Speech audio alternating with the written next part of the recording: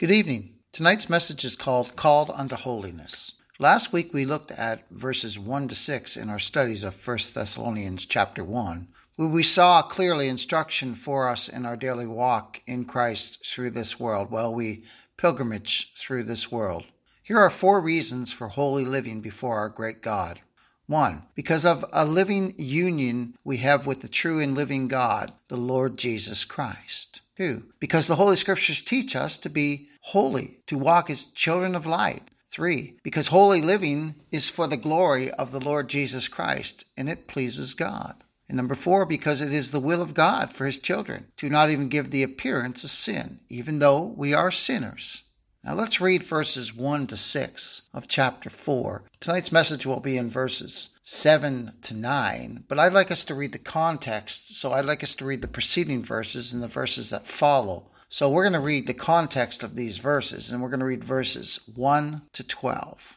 1 Thessalonians chapter 4, verse 1. Furthermore, then we beseech you, brethren, and exhort you by the Lord Jesus Christ, that as ye have received of us how ye ought to walk and to please God, so ye would abound more and more. For ye know what commandment we gave you by the Lord Jesus. For this is the will of God, even your sanctification, that ye should abstain from fornication, that every one of you should know how to possess his vessel in sanctification in honor, not in the lust of concupiscence, even as the Gentiles which know not God, that no man go beyond and defraud his brother in any matter, because that the Lord is the avenger of all such, as we have forewarned you and testified. Now, in those verses right there, we see clear instruction for the daily walk of the believer. And we see in verse 7, let's read verse 7 now, the reason for this instruction. For God hath not called us unto uncleanness, but unto holiness. Paul then continues to speak in verse 8 that if one despises these instructions, they are actually despising God and not man. Look at verse 8. He therefore that despiseth not man, but God, who hath also given unto us his Holy Spirit. Now let's read the remaining verses of the context which I wanted us to read, verses 9 to 12. But as touching brotherly love, ye need not that I write unto you, for ye yourselves are taught of God to love one another. And indeed, ye do it toward all the brethren, which are in all Macedonia. But we beseech you, brethren, that ye increase more and more, and that ye study to be quiet, and to do your business, and to work with your own hands as we commanded you, that ye may walk honestly toward them that are without, and that ye may have lack of nothing. Now every born-again, blood-washed believer, every born-again, blood-washed sinner is painfully aware of our old nature. And we are aware that we are plagued with this body of sin as long as we are on this earth. We're plagued with sin. When we're in this body, we're plagued with sin. And the believer in Christ's earnest, sincere desire is to bring glory to the one who loved us and gave himself for us, and that's the Lord Jesus Christ. But every one of us, if we're honest, we'll admit that we're nothing but miserable failures in our feeble attempts to be holy before God. In our flesh dwelleth no good thing. And while grace does not give us a license to sin, and as much as we hate sin, that's what we are. And that's what we do. We will never be without sin as long as we're trapped in the sinful body. But God's born-again children do not sin that grace may abound. No, because Christ dwells in us, we love what He loves, and we hate what He hates. We love righteousness. God's people love righteousness, and God's people also hate sin. And again, we hate sin more in ourselves than we hate it anywhere else. Spurgeon was so right when he said, I am my own worst enemy. That's why we're miserable when we do those things we know we shouldn't do, and when we don't do those things that we should do. That's why Paul the Apostle cried out, "O wretched man that I am." Not that I was. He doesn't say what I was. He says, "O wretched man that I am." And this is a saved man writing this. "O wretched man that I am, who shall deliver me from the body of this death?" I thank God through Jesus Christ our Lord. So then with the mind, I myself serve the law of God, but with the flesh, the law of sin, Romans 7:24 and 25. As long as we're in this life, and for all eternity, when this life is over, we will praise our God and rejoice in Christ, who is our righteousness. That makes us acceptable in God's sight. Christ and Christ alone is the only one who makes us acceptable in God's sight. And the born-again believer, whether here on this earth and for all eternity, will praise our great God and rejoice in Christ, who is our righteousness.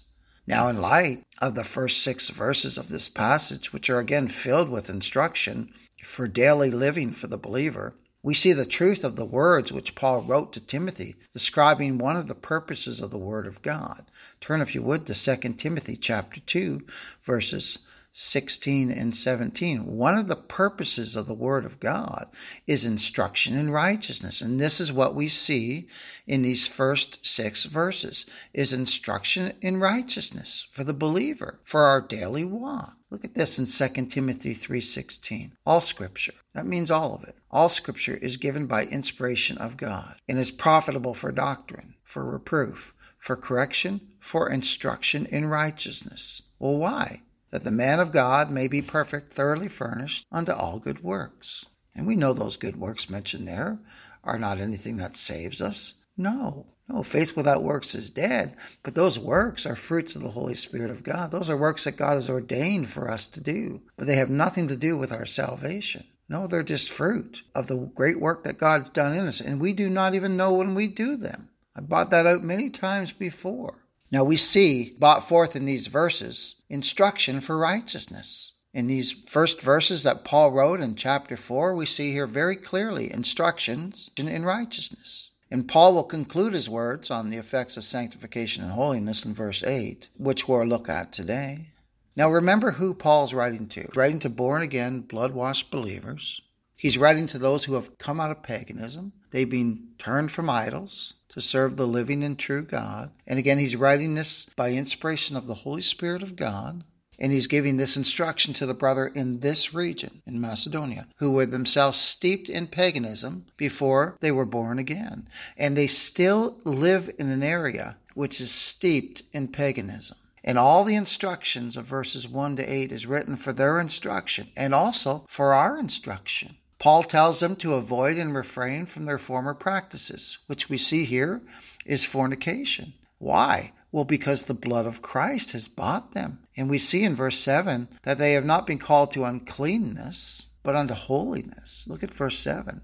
1 Thessalonians 4:7, for God hath not called us unto uncleanness, but unto holiness. Now, some professing Christians have a very flippant attitude when it comes to their sinful weaknesses in the flesh. They say things like, oh, well, this is how God created me. Or they say this, well, all my sins are forgiven, and now I can do anything I want. I'll tell you right now, that's nothing but rank antinomianism. And they have no concern. They have no concern at all when they offend one of God's children. They don't care. They have no remorse over their open rebellion against Christ, who they profess to believe in. So we see here then that verse 7 is very clear on the subject of the believer's personal life of holiness. And remember, we're only made holy in Christ. We as believers, we hate sin. We hate sin in ourselves, don't we? And as dear brother Donnie Bell said, we sin more than we desire to sin. And we see it made very plain. Look at this in verse 8. We see it made very plain that anyone who despises these admonitions and these warnings, these instructions which are in these words that Paul wrote, we see that they don't despise the messenger, which is the apostle, and today would be pastors who preach this portion, but rather they despise the author. They despise God Almighty. Look at verse 8. 1 Thessalonians 4:8. He therefore that despiseth not man, but God, who hath also given unto us his Holy Spirit. Now the word despiseth there in the text in the Greek, it means to do away with, to set aside, to disregard, to thwart the efficacy of anything, to nullify it, to make it void, to frustrate it. The last portion of the definition of this Greek word is to reject, to refuse, to slight. Not only do those who are spoken here despise the words of Paul and Silas and gospel preachers who proclaim these truths, but they despise God. They despise God. And every source of any and all rebellion is the hatred of God. And with that hatred comes the rejection of his word of command. The warning's clear here. There's no debating this, is there? Here's the clear warning without debate. To reject the word of God is to reveal hatred for God. Part of the pagan custom and culture in Macedonia during this time was fornication, which was a rejection of marriage and therefore a mockery of Christ and his church. And Paul said that believers in Christ are to flee from those sins. This was not a custom relating to the church of the living God. No, the church has one focus, and that is the Lord Jesus Christ. And we gather together and support the work of God for the furtherance of the gospel, which speaks of and proclaims the one thing needful for bankrupt sinners, and that is the Lord Jesus Christ, who has saved his people from the judgment and wrath of God Almighty against their sin.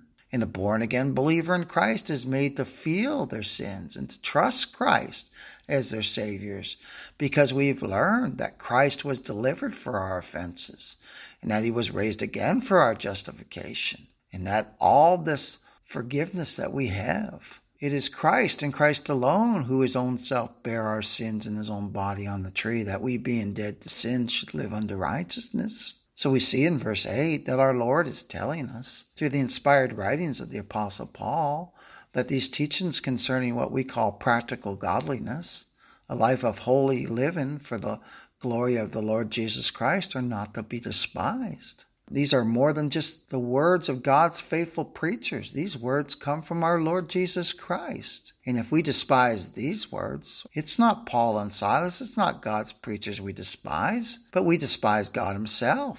They despise the Holy Spirit of God, who has had Paul pen these words for instruction in righteousness to believers and to lead us into all truth. It is the Lord Jesus Christ who they despise. It is the Holy Spirit of God who they despise. It's the Holy Spirit of God who's given us his holy word. So if one despises these exhortations now delivered, these commandments given by the Lord Jesus Christ and by the will of God, if they reject them with contempt and take no notice of them, and do not act according to them, then they despise not man, but God. And let us also consider the deity of Christ and the fact that whosoever despises the Lord Jesus Christ, they despise God himself, because Christ is God incarnate in the flesh. And such despisers spoken of here in verse 8, again, they despise the Holy Spirit of God, who's the author of the Word of God. Now, in light of these exhortations, let us now consider verse 9. 1 Thessalonians chapter 4, verse 9. But as touching brotherly love, ye need not that I write unto you, for ye yourselves are taught of God to love one another. Paul also penned these words over in the book of Galatians. He says, in Christ Jesus neither circumcision availeth anything, nor uncircumcision, but faith which worketh by love. And we know that love that Paul writes about there is the fruit of the Holy Spirit of God. It's the fruit of the Spirit. We can't muster it up. No one, no matter how much they tell you to love the brethren, no one who has not the Spirit of God in them can love the brethren. They just can't.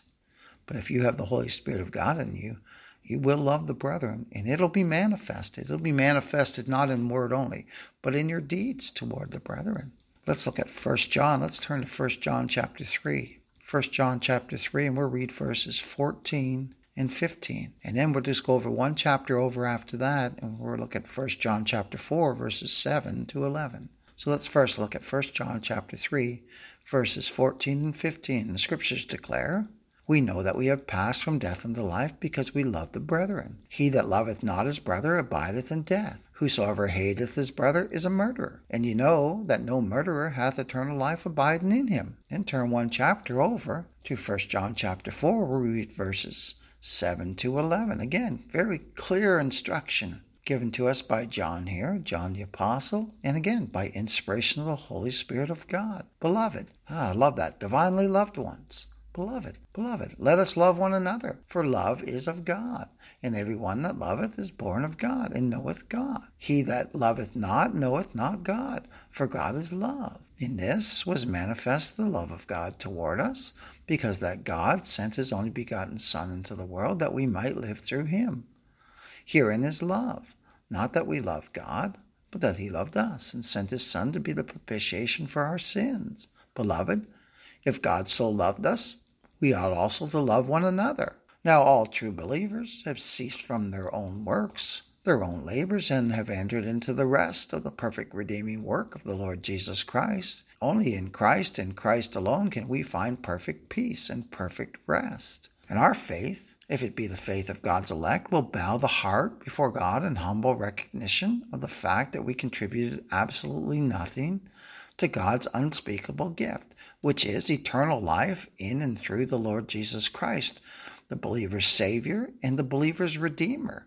And with grateful hearts, filled with praise and adoration to our great sovereign God, we echo the words of Jonah, and we echo the words of the saints through all the ages. Salvation is of the Lord. Also, we see in verse 9, and the other verses that I referenced over in 1 John, that true saving faith fills our hearts with genuine love, not only for our great triune God, but also a love for the brethren, a love for the gospel, and a love for the scriptures. Of course, a love for our Lord Jesus Christ. And this is a love that we never had in our unregenerate state. And this gift of God's faith moves us into loving submission to our new master, the Lord Jesus Christ. And we go into the waters of baptism with a sincere desire to confess Christ as our perfect Redeemer, who by himself purged our sins from God's sight forever. And the love our Lord Jesus Christ has put into our hearts for him has loosened our tongues, hasn't it?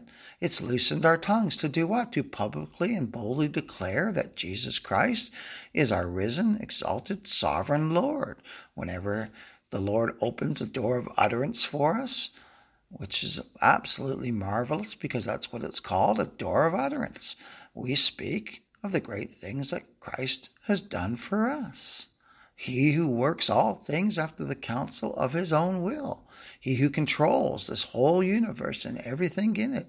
And he does it all for his glory and for the good of his chosen, blood-bought children. And the Spirit of Christ dwelling in us gives us a love for the gospel of the Lord Jesus Christ. A love to want to be where his gospel is preached on a regular basis. And a love for God's people, those who have also been redeemed by the precious blood of the Lord Jesus Christ. And we desire to be with fellow blood-washed saints who add nothing to the complete finished work of Christ alone. And again, our salvation and our cry is with Jonah and with all the elect of all the ages, that salvation is of the Lord. And God's born-again, blood-washed children believe that salvation is the work of our great triune God, all for the glory of the Lord Jesus Christ. Man's work has nothing to do with salvation. God our Father chose a particular people in Christ before time began. God the Son redeemed all the elect with his precious blood, reconciling all of us to God by laying down his life for us and redeeming us with his precious blood. God the Holy Spirit quickens, which means gives eternal life to those for whom Christ died. We're born again by his Holy Spirit, bringing us into a living union with the resurrected, glorified God-man, the Lord Jesus Christ, the true and living God, Jesus Christ, our Lord and our Savior. We do believe also that good works accompany salvation. Ephesians 2 verse 10 tells us that we are God's workmanship, created in Christ Jesus unto good works, which God hath before ordained that we should walk in them. But we also believe that those works do not save us in any way. They are but fruit of a majestic, sovereign work of God in us. And again, I've said this many times, and I'm going to say it again. We do not even know when we do these works. Faith, though, beloved, works by love. And it motivates all of God's saints as we serve King Jesus, our great God and King, who is seated on his sovereign throne in glory. And by his sovereign power, God's people have been translated into his eternal kingdom. And right now we're just pilgrims and sojourners passing through this sin-infested world, waiting for our appointed time of departure or the imminent return of the Lord Jesus Christ. And by the grace of God, we have set our affection on things above, not on things of the earth. And the church of Jesus Christ is our true family. If the love of God has been shed abroad in our hearts by the Holy Ghost, which Romans 5:5 brings forth, it will be obvious to others that we're disciples of the Lord Jesus Christ because of our love for one another, which is brought forth in John 13:35. God himself has taught us to love one another. And a mark of a true believer is their love for one another. We know we have passed from death to life because we love the brethren. This is a mark of every believer This is something that Satan cannot counterfeit. The believers, true believers, have a love for each other that the world sees it. And the world knows believers are such because they love one another. But it does not make the world happy. No. We see in verse 9 that Paul knows that the Lord has taught these brethren to love one another, so he has no need to write to them about the fact of it. Brotherly love to those who are the members of Christ's body, again, is a work of God the Holy Spirit. It is He who knits our hearts together in love. It is He who knits the hearts of God's people together, because they are truly regenerated souls and they are one in Christ. So let us remember the words of Paul the Apostle, which are written by inspiration of the Holy Spirit of God, that we are to think upon these things which are true, these things which are honest, just, pure, lovely, and of a good report. And believers in Christ, they're to think about Christ. They're to think about these things. And beloved, Christ is all those things to us. He's true. He's the true and living God. He's honest. He's pure. He's just. He's lovely. And the gospel is a good report of the Lord Jesus Christ. I ask you this. Is there any better report than Christ died for sinners? Is there any better report than that? Oh my. Oh, to a born-again, blood-washed believer, there's nothing better than that. This only would I learn of you. Received ye the Spirit by works of the law, or by the hearing of faith? Are you so foolish, having begun in the Spirit? Are you now made perfect by the flesh? The Lord Jesus Christ is our Savior and our Lord. Our great Creator became a man. Why, some may ask? So he could establish a perfect righteousness for his people, which he did when he honored God's holy law by his perfect obedience to the will of God and our Father in the place of his people. So think of this too, how abominable and how wicked we must be, that nothing less than God coming down and taking unto himself human flesh and being made in the likeness of sinful flesh, yet without sin, so that he would have a body in which he could suffer death on the cross in the place of his people, when Christ our Redeemer laid down his life for us, when he satisfied the holy justice of God for all his chosen people. How wicked must we be? How awful sin must be, and how horribly sinful we must be, that Christ Jesus our Lord must be the one who his own self bare our sins in his own body on the tree, the sinless one, dying for sinners, the just one, dying for the unjust. Why? Well, he poured out his soul in offering for sin, and that's our sin. He's sinless. So think of how exceedingly sinful sin is, that it would take such a sacrifice as the Lord Jesus Christ, who was delivered for our offenses and who was raised for our justification, the sinless, spotless Lamb of God. It is he who did this in the place of his people. How utterly lost, helpless, and without any ability to better ourselves must we be before an infinitely holy and righteous God, that Christ himself, God's dear Son, would take our place before his holy Father on the cursed tree in our room and place, and that he would there bear what I could not bear and what you could not bear as a believer, which is the infinite righteous wrath and justice of God against us in our sin.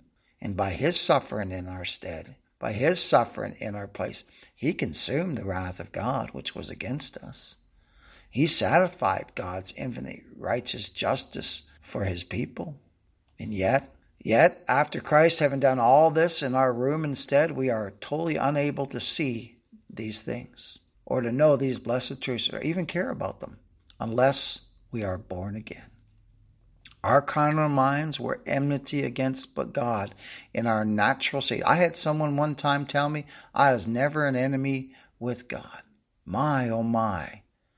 That's someone who sits under the gospel. Never an enemy with God? So what you're saying is you don't believe God's word. That's what you're saying. That's what you're saying, because God's word says that we had enmity against God in our minds and by wicked works, which we done. My. So how? How are our minds changed from enmity and our wills brought into the subjection to God? Well, there's nothing we can do to change that situation, is there? And the gospel preacher proclaims this is why. That state that we're in, that enmity against God, this in our natural state, this is why we proclaim that nothing, absolutely nothing, can be added to the finished work of Christ. because it's He who's paid our sin debt. It's He who's done it all. It's He who paid the sin debt in full for all those who were given to Him by the Father. In the eternal covenant of grace, He did it all. And in the only way our minds can be changed from having enmity to God to rejoicing in what Christ has done for us, and our wills to be brought into the subjection of God, is to be born again. And that only comes about by the power of God, the Holy Spirit. So think upon this. Jesus Christ, the God-man, our sovereign Lord, is right now seated on His sovereign throne in heaven. He's a great high priest of His people. He's making intercession for all those He laid down His life for. And He is seated as our blessed surety with all power in heaven and earth belonging to Him, to make sure that all His blood-bought children are delivered from the power of Satan, the power of darkness, the power of sin, and the power of self. Oh my Lord, please deliver me from myself. And God's people are kept by His power through faith unto salvation, ready to be revealed in the last time. They believe on Christ. They believe the gospel of the Lord Jesus Christ. And our Savior seated on His throne in heaven as the sovereign Lord over all His creation. Oh, just think about that. Our blessed Redeemer is our sovereign God. He has blessed us to be His people. God's children perform good works, not in order to be saved, but because we have been saved. And in our best state, we're still altogether vanity. And we know it, don't we? And it'll take omnipotent power to make us willing to be saved. We must be drawn to God because in our natural state, we're unwilling to come. We must be given a new heart, new wills, new minds, new desires, new loves, new natures. If we are to enter into the kingdom of God, you must be born again. And none of these things can we do for ourselves. But praise God's almighty name. He's loved us and gave His Son for us, and with Him He freely gives all things. He sent the Spirit of His Son into our hearts, and we cry, Abba, Father. God's people now cry, Abba, Father. Then after the regenerating power of God, the Holy Spirit, then after being regenerated and fleeing to Christ, the born-again, blood-washed believer considers it a great honor to be used of God in any way that He pleases to use us. And we seek to bring glory to the Lord Jesus Christ. We seek to bring glory to the one who's loved us and gave Himself for us. And the earnest, sincere desire of every born-again, blood-washed child of God is to do His will. And this is the will of God, even your sanctification. Praise be to God that God's people are sanctified and made holy in Christ and Christ alone. Amen and amen.